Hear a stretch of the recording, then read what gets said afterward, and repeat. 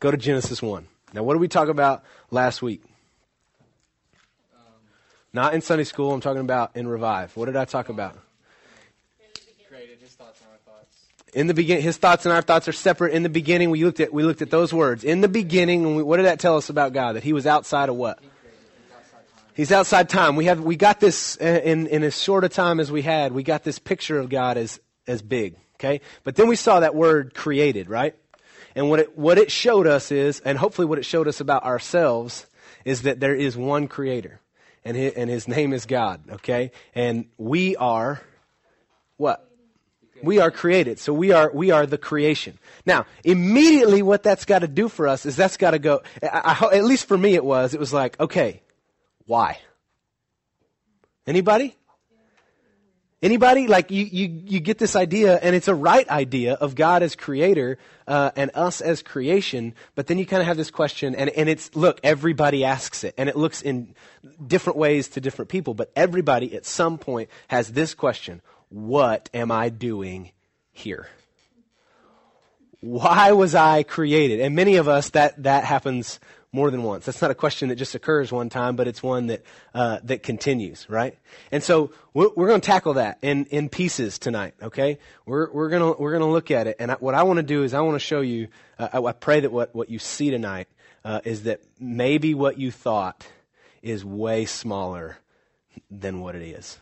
And some of you may go, that's good, because I didn't even have an answer yet. And I pray that tonight we fill in that blank, okay? We've got to know, right? Because how easy would it be to get to your destination if you had no destination? Right? If you had no direction, So it's like, if we read the words in this book and we understand kind of what's supposed to be there along the way, but we don't know where we're going, why we're even here, it's like, this loses power, doesn't it? Right? I mean, all the mandates of Jesus lose power when it's like, we ask the question, what for? Right? So I want you to look at something. In that same verse that we looked at in Genesis, chapter 1, verse 1. Other than John 3:16, this is probably one of the most well-known pieces of Scripture, and is quoted often, but there is something that I believe that we've missed. Okay? This messed me up when I saw this. Genesis 1:1. In the beginning, God created the heavens and the earth. Now stop. In the beginning, God created the heavens and the earth. What do you know about God? Tell me about his character. Not from this verse, but tell me about him. We just said he's outside of time. He's creator. He's huge, right? What else do we know about him? What do we know about his nature? That's just a few things. Just a few of the unlimited God. What do we know about him? He's giving. Good. What? Patient. Caring.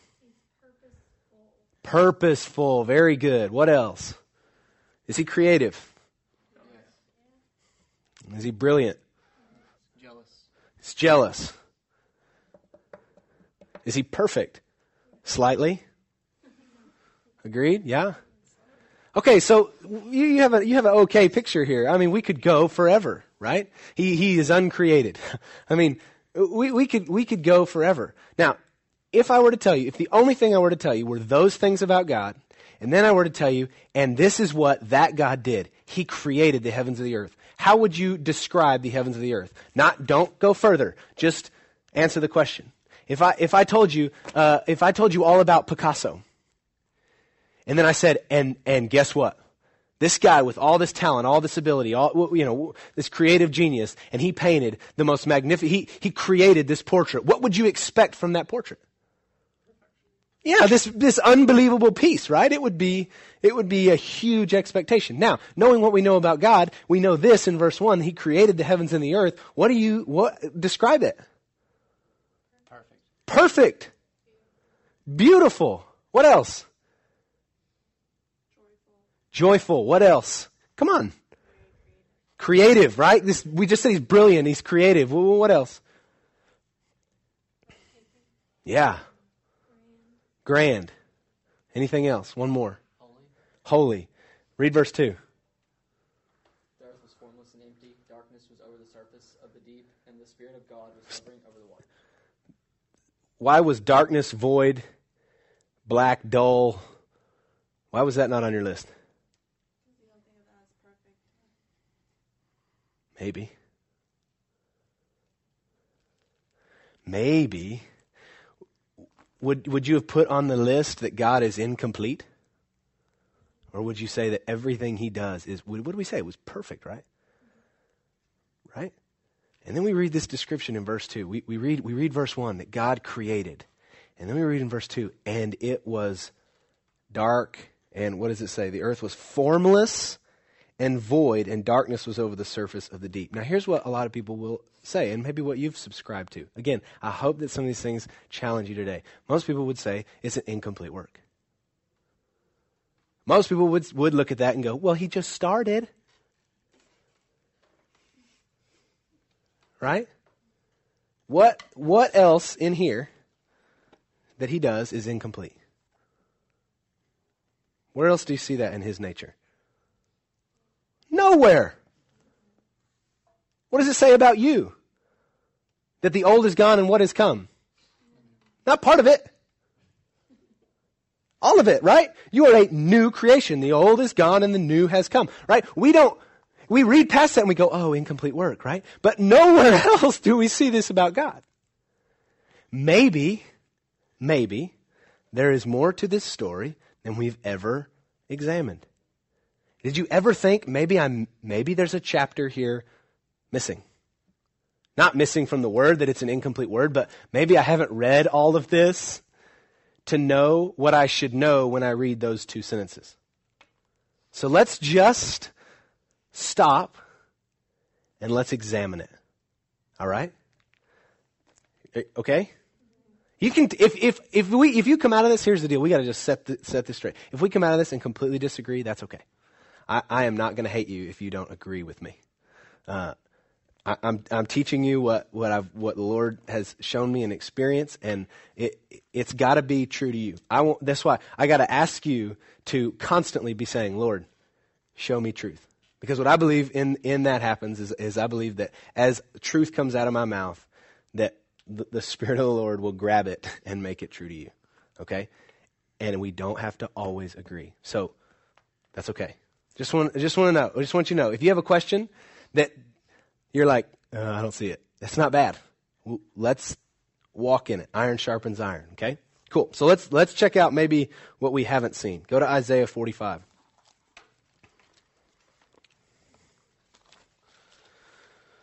What do we know? What do we know? Well, let's see here. I don't know if I want to ask you that.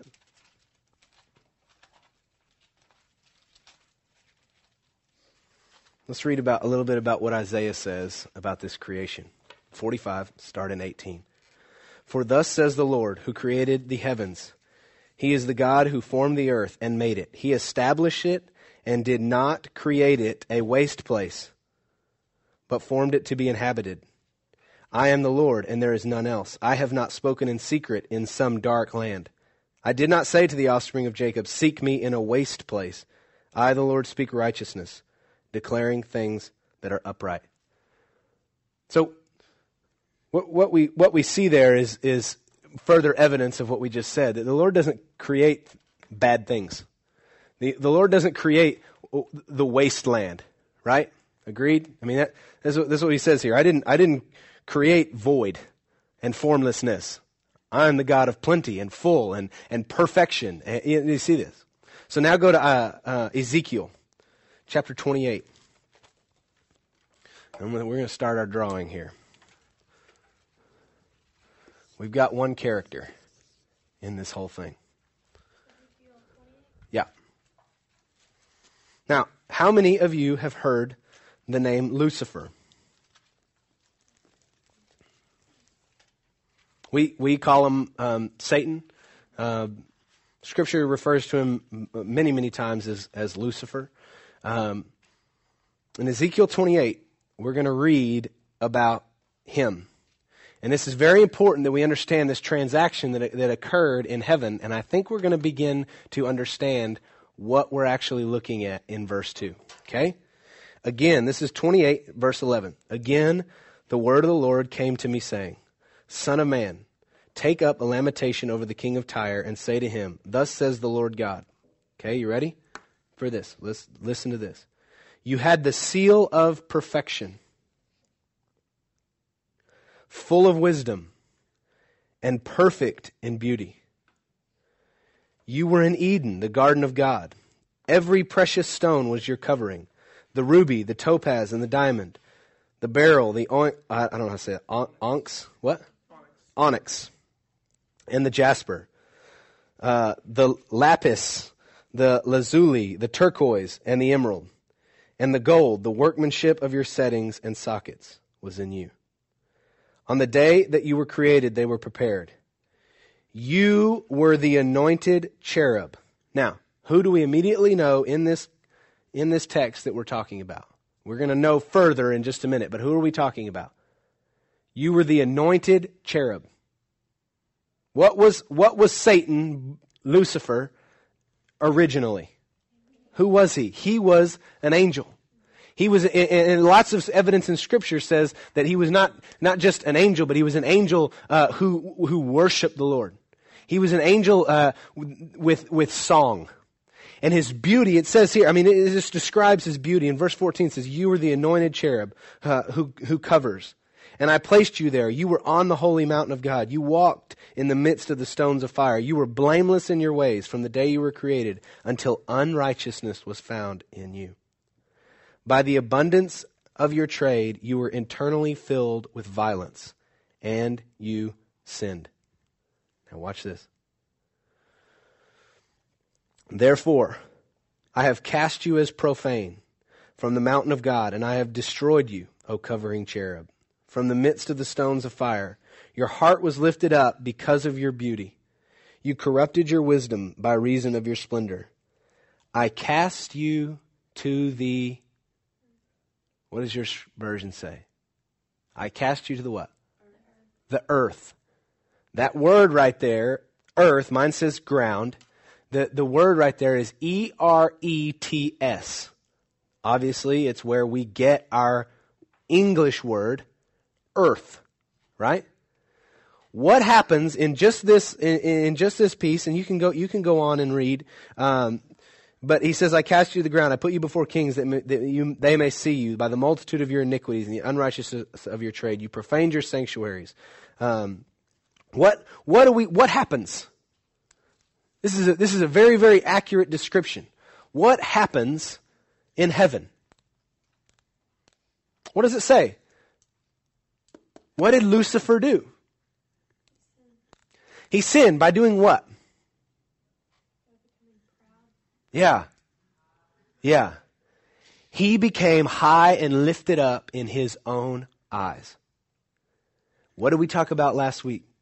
Who is the only one that's on the throne? God is on the throne. None else belong on the throne. In heaven, Satan said that I will take position as God. He didn't say that. We don't see that here, but what he did was he saw his own beauty as surpassing that of the Lord. And what does it say? And you sinned. Satan beheld himself as higher than the only one that is on high. Do you see this?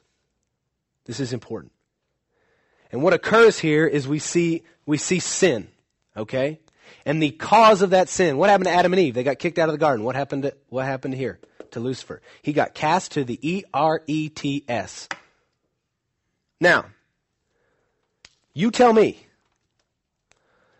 Verse 2, does it better describe the God you know, or does it better describe your adversary, Lucifer?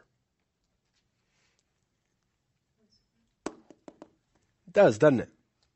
If you go on, this is not the only passage. Ezekiel's not the only passage. You can read about this in Isaiah chapter 14. I'm going to honor your time tonight, but if you want to continue, look at Isaiah chapter 14, and you will see further commentary on this fall of Satan. But it says that he's cast to the ground, and we read here in verse 2 that the earth was dark and form and without void. Or you got it. I'm not going to try to redo that. What does this set up? We have God, and now we have Satan or Lucifer, proclaiming himself as God. What do we now have? Think about it. Between these two. What? An opposition. An opposition. We have got a fight. Don't we? And we see where Satan was thrown. We see the existence. How do you think he was in the garden? Yeah. Because he was, this is the place, this is the rock where he was literally cast from heaven. Now listen, this is not in this book, okay? But science has shown a tremendous shift in the way that our continents are. Can you imagine? And I'm just, my mind goes there. But can you imagine the impact of God hurling Satan to the earth? I don't know. I'm not like, that's Deuteronomy chapter 4. That's not what I'm saying. But I just can imagine that a hurling of the anointed cherub in the violence that would have been from heaven to earth would create quite a shake. I mean, this is real. This happened. Satan was cast to the ground, and the ground, earth, became his domain. But guess what? Whose was it first? Verse 1. It was his. Immediately in verse 2, when we read about verse 3, from that moment on, from the moment that Satan is cast to the ground, God's redemptive work begins. And because it was his, it's all his originally, right? It's all his. And so this whole story, all of this unfolds because what? God is bringing back to himself all that was his. Why do you think it's so important for him to rescue you from sin? Because you are his. Sin is the result of this man. Sin is a result of what this started, right? Sin is spoken from his lips to Adam and Eve, and they walk in it, right? But we see that the Lord, all through this book, the Lord is bringing back to himself those that are his. That's why Scripture says he desires that all men be saved. We're all his. So in all of this, we've got to figure out this one question, and this bothered me, okay? I didn't get this. In this massive fight between God and Satan, and I should not have written them as this. I do not intend that they are equal. You see this? I'm serious. I didn't write this equal because I believe they're equal. I'm just showing the fight, okay? In this fight, why would God create man? How weak and feeble are we? And if you frame this whole thing in the context of a war, which this is what it is, right? This is a fight for God to gain back all that is his, right? Now think about this. This is creator God. What could he have done? He could have created, look, he's got angels, right? He created Satan. Why would he not then create a being that fits kind of right in here? Not God, but pretty close. And just backhand this man. And just destroy him forever. This is what our logic would say is, don't fool with man. We are of no use to you. Create something indestructible, right? Create something way better than us, right? But imagine the moment in heaven when God showed this thing. When God revealed his plan to win all things back to himself, and he said this, I'm going to do this. I'm going to win this fight by making man in my image. Yeah, okay, so the room gets a little more still, and they're like, okay, explain. He says, I'm going to make him in my image. And we're going to talk more about this next week, okay? So this is going to build. But he's going to make us in our image. How many is God? He is the triune God. What does that mean? He's three, right? What are his three? Father, Son, and Holy Spirit. Okay? Agreed? So if we're in his image, and again, we're going to go into this very specifically next week. If we're in his image, then what are we also? Three. Three things. We are body. How many of you know you have a body? Good. This is a good thing. This is our flesh and blood. This is what you feel when I grab you. Sorry, I didn't pinch. I probably should have because of that, but this is what bleeds when it gets cut. This is body, right? You understand this. We also have a soul. This is a little more interesting. This is one that's more confusing. The acronym is ME. This our mind. And again, remember, I'm going to show you this all next week more. Gosh, I can't spell. More closely. But this is our mind and our emotions. How many of you have that? Good. Also good. It's a really important thing in college to have a mind. But there's this third element. Now, so far, do plants have a body? Okay. Do animals have a body? Okay. Do humans have a body? Yes. Do plants have a soul? No. Okay, so we're different than the plants at this point. But do animals have a soul? It's okay, jump out there. Yeah, they do. A mind and emotions, absolutely. When I scold my dog, she gets really, really sad. Okay? We understand this. They have a mind and emotions. Okay? So, if we stop here, we have a real issue. The scientists are correct, and we are nothing but just animals. We know that not to be true. Why? Because we have a third element about us, right? What does Scripture say? No one knows the thoughts of the man, but the spirit of a man. No one knows the thoughts of God, but the Spirit of God. God is what? Spirit, right? He says, true worshipers will worship me in spirit and truth. This right here is an important piece, right? And again, we're going to go through all of this next week, but this is important because this is our connection with God. This is what puts us in relationship with God. This is what's dead in our sin nature, but this is what, when we accept Christ, becomes alive in us. You've heard the phrase, maybe since you were like in whatever it's called, Vacation Bible School, that Jesus lives in your heart, right? And it's like, we make it so corny, but this is reality because literally God moves in, His Holy Spirit moves in us. He takes up residence in us. This is a huge concept. Imagine what happens now in this whole framework of a fight when God says, yes, I'm going to make man in my image. And yes, on the outside they may look feeble and weak, but here's what I'm going to do. I'm going to put myself in them. The whole game changes. He says, I'm going to deposit all of me. Listen, we get the same Holy Spirit that Jesus got, which is all of God. I'm going to put all of myself in them. And as they submit to me, this is why I teach this so much.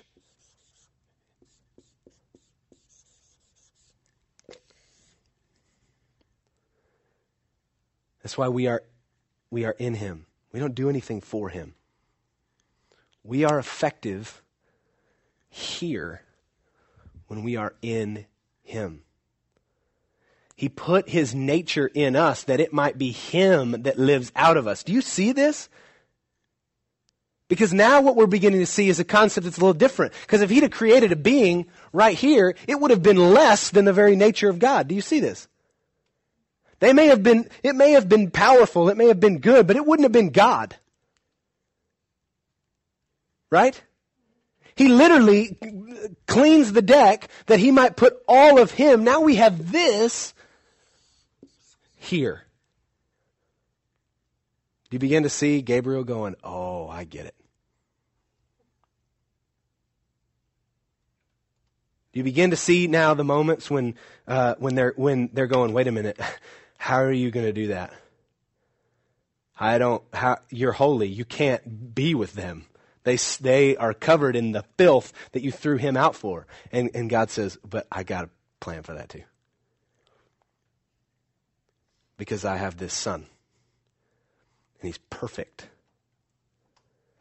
And in Him, they can have all of me.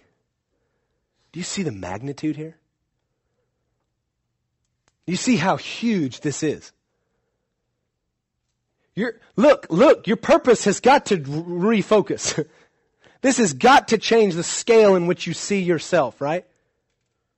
You have just left this mediocre existence, and you all of a sudden are in this, and I say global, that's not even right. I don't even know how to say it, but you are a warrior in this fight.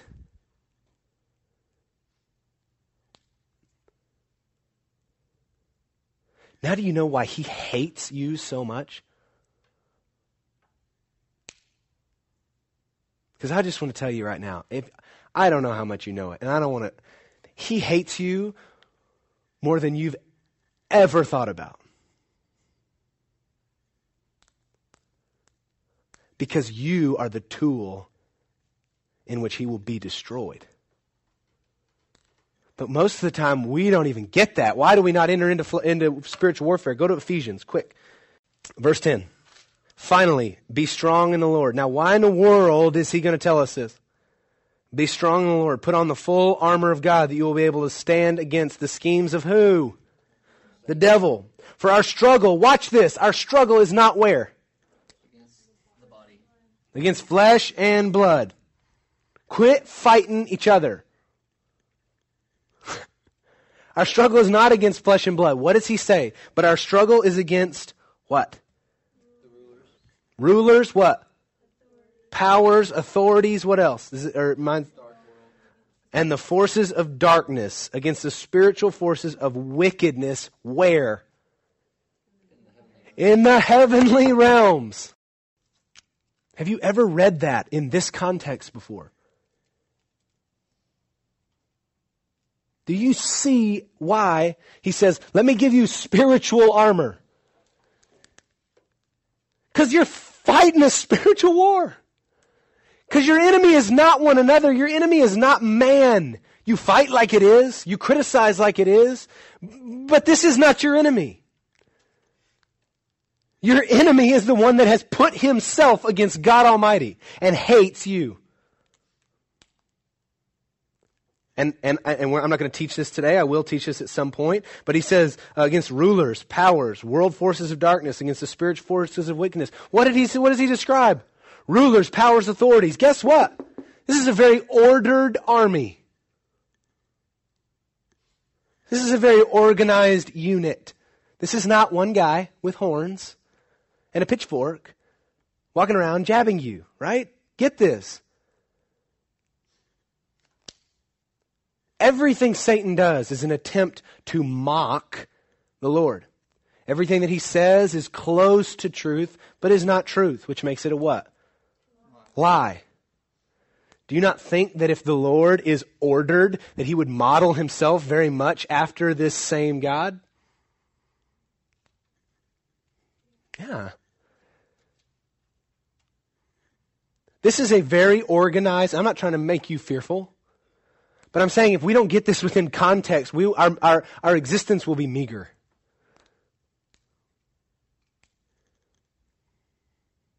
Do you agree? I mean, if we don't frame ourselves in the context of what we really are in and begin to see here that this is a very, very dynamic fight that you've been called into. This is no small thing. You have been called to a war that is capturing all things back to God. Now, why do you think then? I hope that Scripture just popping in your mind where you're like, oh, that's why he says that. Why do you think Jesus says, "Your will be done as earth or on earth as it is in heaven"? Why? Because the whole game here, the whole fight is bringing heaven or bringing earth back in alignment with heaven. You see this? And you have been made to house Almighty God, that might happen out of your mouth. That might happen when you reach out and touch somebody, that literally the power of God that houses you in obedience in Him might come out of your fingertips. This is not hocus pocus. This is the reality of when Jesus puts His eyes on a blind man and he sees. Do you see this? Heaven invades earth. And it's why Jesus can say, hey, look, Watch me. You're going to do greater things than I did. Why? Because I'm giving you the Holy Spirit. Because I'm giving you the thing that I use, which is God himself. I only do what I see my Father do. I only say what I hear my Father say. Do you see this? What? Go to Ephesians, where did we go? We were in 6. Go to 3. Here it is. Here it is. This is your purpose right here. You ready?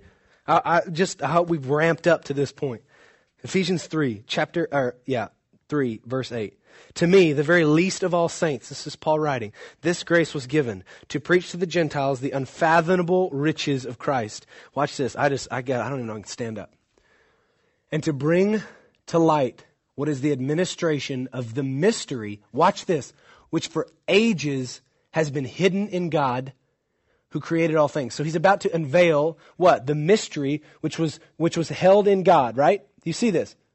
He says, this is it. This is the mystery which has been hidden in God through ages. It's about to be to you. So here's the mystery.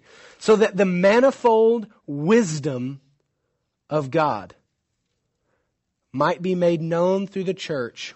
Where? To the rulers and the authorities. Where? Come on.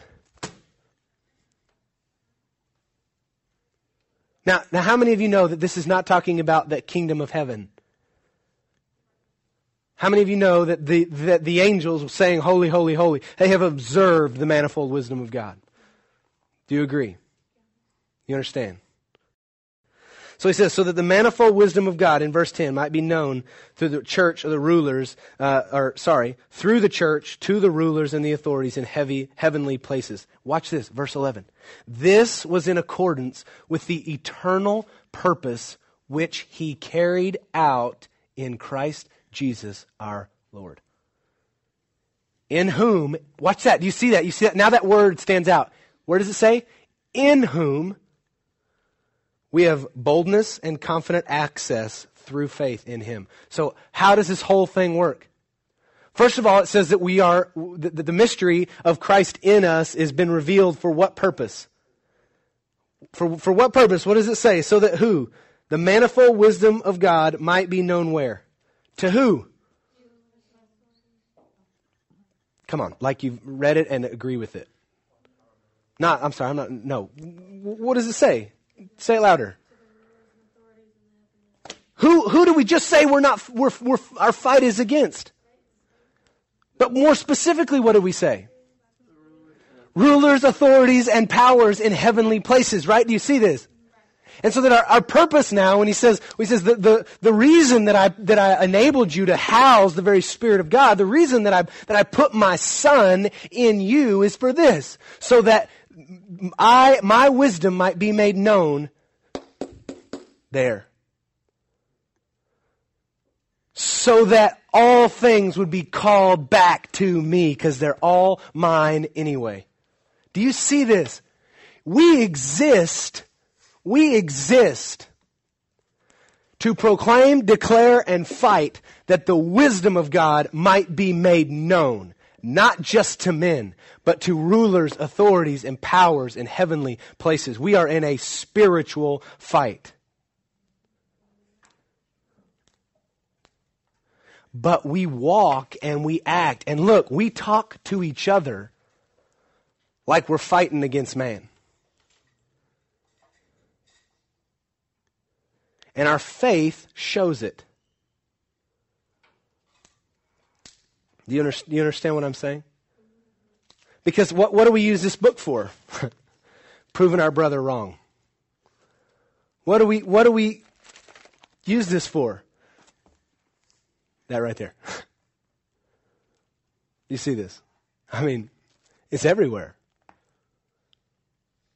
Because we're fighting the wrong fight. But look, it's like I talked about a couple of Sundays ago. When we understand context, we understand more of the story, right? I used the example, I said, if I just told you a shot was fired, then you've got to ask questions. Why? Because that could either be a good thing or a really, really bad thing. Right? You don't know that until you have context. And you won't act in accordance to that truth until you know context. Because you don't know whether to flip out and run or to go, oh, okay, well, I hope that he got a 12-point or I don't know, whatever you got it? It's a little different if a guy's hunting than if someone's shooting at somebody else. You would act differently, right? Well, here's the deal. We've received the truth of Christ because we say it from when we're small, that Jesus lives in us. But we walk it out in a context not of spiritual warfare, but in a context of just getting by here. We live in accordance to a different context in which this story is framed. Right? If we received that truth in this context, right here, that we fight not against flesh and blood, but against rulers, powers, and authorities of darkness, how does this now change how you view yourself and your purpose? This is not, I refuse to make this time preaching to you. So, what do you think? I mean, how does this change? What does context do to all of this, to our purpose? What do you think?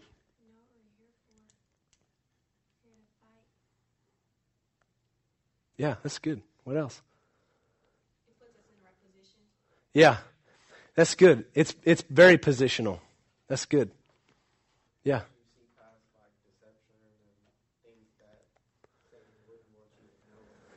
Yeah, that's good. That's good. How pleased is the enemy? How pleased is the enemy when we don't even know that we're fighting him? He has so deceived us to the point where we're not even looking at the right enemy. You know, I was watching, and I don't have TV, so I went out of town and spoke at a church in Sundown, and the people I was staying with had TV, and it was like, I haven't had a TV in a long time. But anyway, they were watching the NFL awards show, and they were doing like this, the top plays. And there was the number one play was they were acting like they were going to kneel the ball. I think it was the Carolina Panthers, and they were acting like they were going to kneel the ball. And it was like, you remember in the movie Little Giants where they do the fumble rooski? It was like that creative. Nobody knows Little Giants. Am I that old? I'm not that old. Okay, so they do the fumble rooski. Well, it's kind of the same thing. One guy snaps it to one guy, he puts it under the legs of another guy, he fakes it over here, and then they go score. And the whole defense is just like, there's like 3 people running after the right guy, and the rest are just kind of standing there, right? Why did that play work? Deception. Nobody knew where to go. That whole thing changes. That whole thing changes if I tell them, look, the quarterback is going to fake it, but he's ending up going to go around the right side. How many people are going to be there on that notion? Everybody's going to be there, right? Why? Because they know where they're going. They know the purpose. They know what the scheme is, right? But we've been so deceived that we're the guys that are like, and we're the church. We're the ones that have been called into this fight, and we're just kind of like, I don't know. But if we reframe this and understand that the deposit of Christ in us was so that we may become partakers in this fight, and not just like okay foot soldiers, but we've been given all of who He is, right? What is? I think it's in Matthew. What does He say? What cannot stand against the church? The power of what? The gates of what could not prevail against it?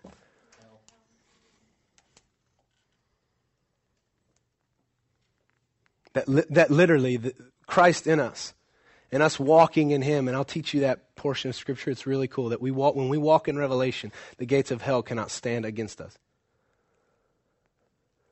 And what we've got to what I want you to see today is your purpose. And what we do, I think a lot of times, how many of you heard this? Our purpose is to glorify God. Why have you heard that? It's in this book.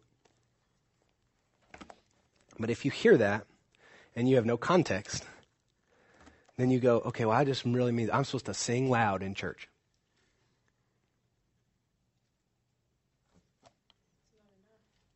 No.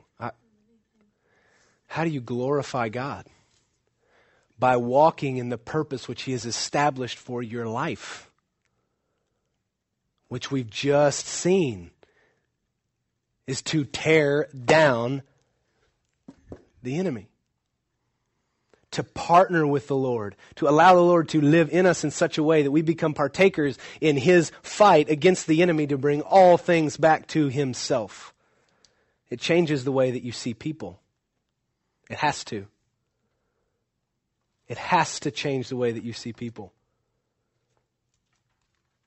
They're not an objective to put on your, this is how many people got saved list. They are a possession of God that is held captive by the one that hates them. And we have received the deposit of Christ to go in and take that which is rightfully the Lord's back into the kingdom.